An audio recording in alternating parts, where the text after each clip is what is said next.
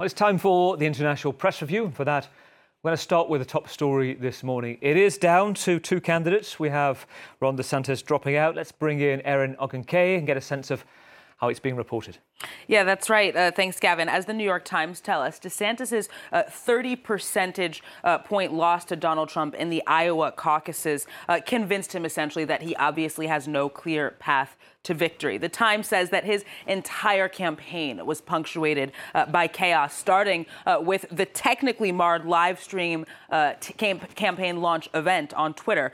He also struggled, though, throughout his campaign with Donald Trump's constant mockery, which made him kind of lose credibility in the eyes of Republican voters, mass layoffs for his campaign team, and even fallout from producing a social media video that featured a Nazi symbol. But for the British paper Le Guardian, that wasn't necessarily what ultimately brought his downfall. They argue that it was his culture wars, his focus on the culture wars. They say that groups focusing on keeping race and LGBTQ issues out of school curricula, like he pushed for, ended up underperforming in last year's elections in many places, especially in Virginia. They say that DeSantis' 6-week abortion ban ended up being unpopular, not only in his home state of Florida, but also nationwide, even amongst, in many cases, Republican voters. And then finally, they say that his actions against Disney after the company chose to speak out against his legislation limiting the discussion of gender and sexuality in classrooms ended up not going so well amongst pro-business Republicans who, of course, don't want businesses having to keel to the demands of the government. So The Guardian says that Donald Trump has shown that he's clearly aware of these trends, and for that reason, in recent weeks, he's been rather vague on abortion. He's also spoken much less about culture wars than he has in the past. Yeah, interesting. I saw Donald Trump saying that he's officially retired the name Ron DeSanctimonious. Thank you, Donald. Well, here in France, you're keeping an eye out as well, how it's been covered in the press. Another potential crisis emerging. That's right. That's signs that farmers' anger is rising. They're multiplying, according to the French paper La Croix. For weeks, they've been alerting public officials to their struggles, but it was only after they began blocking a major highway in the south of France several days ago that the government finally started to take the issue seriously. Now, amongst their concerns are skyrocketing costs, a raft of new regulations, especially from the European Union.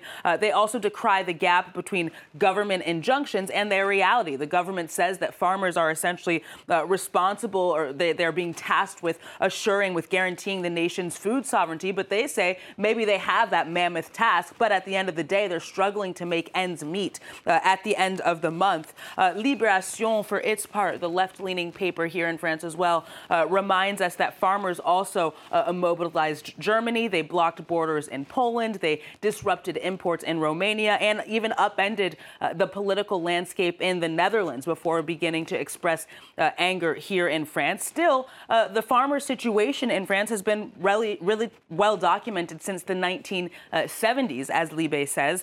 The paper reminds us that the number of children born to farming families fell by 58% between 1952 and 1972, and that has gone against the national trend for that period. And then the sector also has a much higher number of suicides than others. Over 150 farmers or agricultural workers per year take their own lives.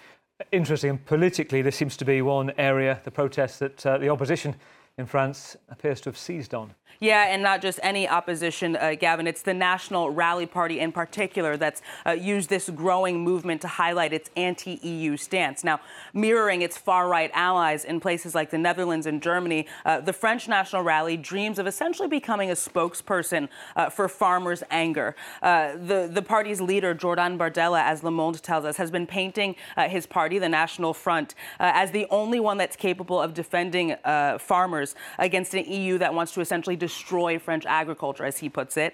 In other words, it's an opportunity for the party to kind of revamp its claim that it is the only party that's looking out for forgotten France, similar to the way that they tried to seize on the Yellow Vest protests in 2018 and 2019. Take us to Germany, Erin. What's going on there? Huge protests again against far-right extremism.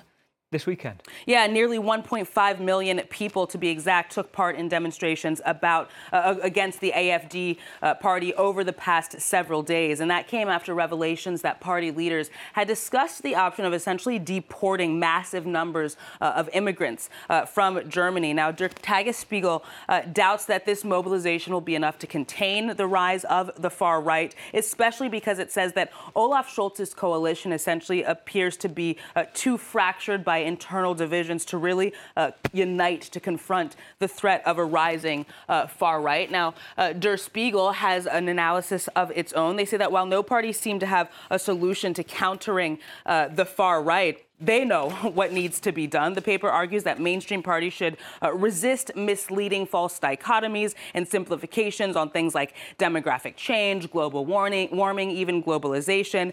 They said that they need to brand racist rhetoric by the far right as such. And finally, they say they need to stop elevating parties like the AfD by placing its issues at the heart of political debates. Of course, they're talking mostly about immigration. Instead, they say that other parties need to start focusing on the AfD's lack of credibility, its hypocrisy, its lies, and its charlatanry, I quote.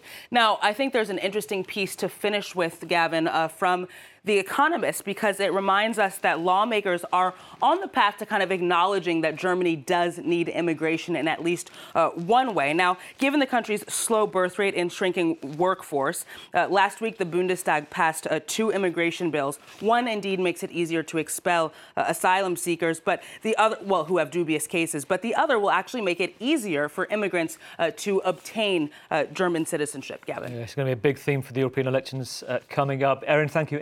Erin Ogunkeye with our international press review.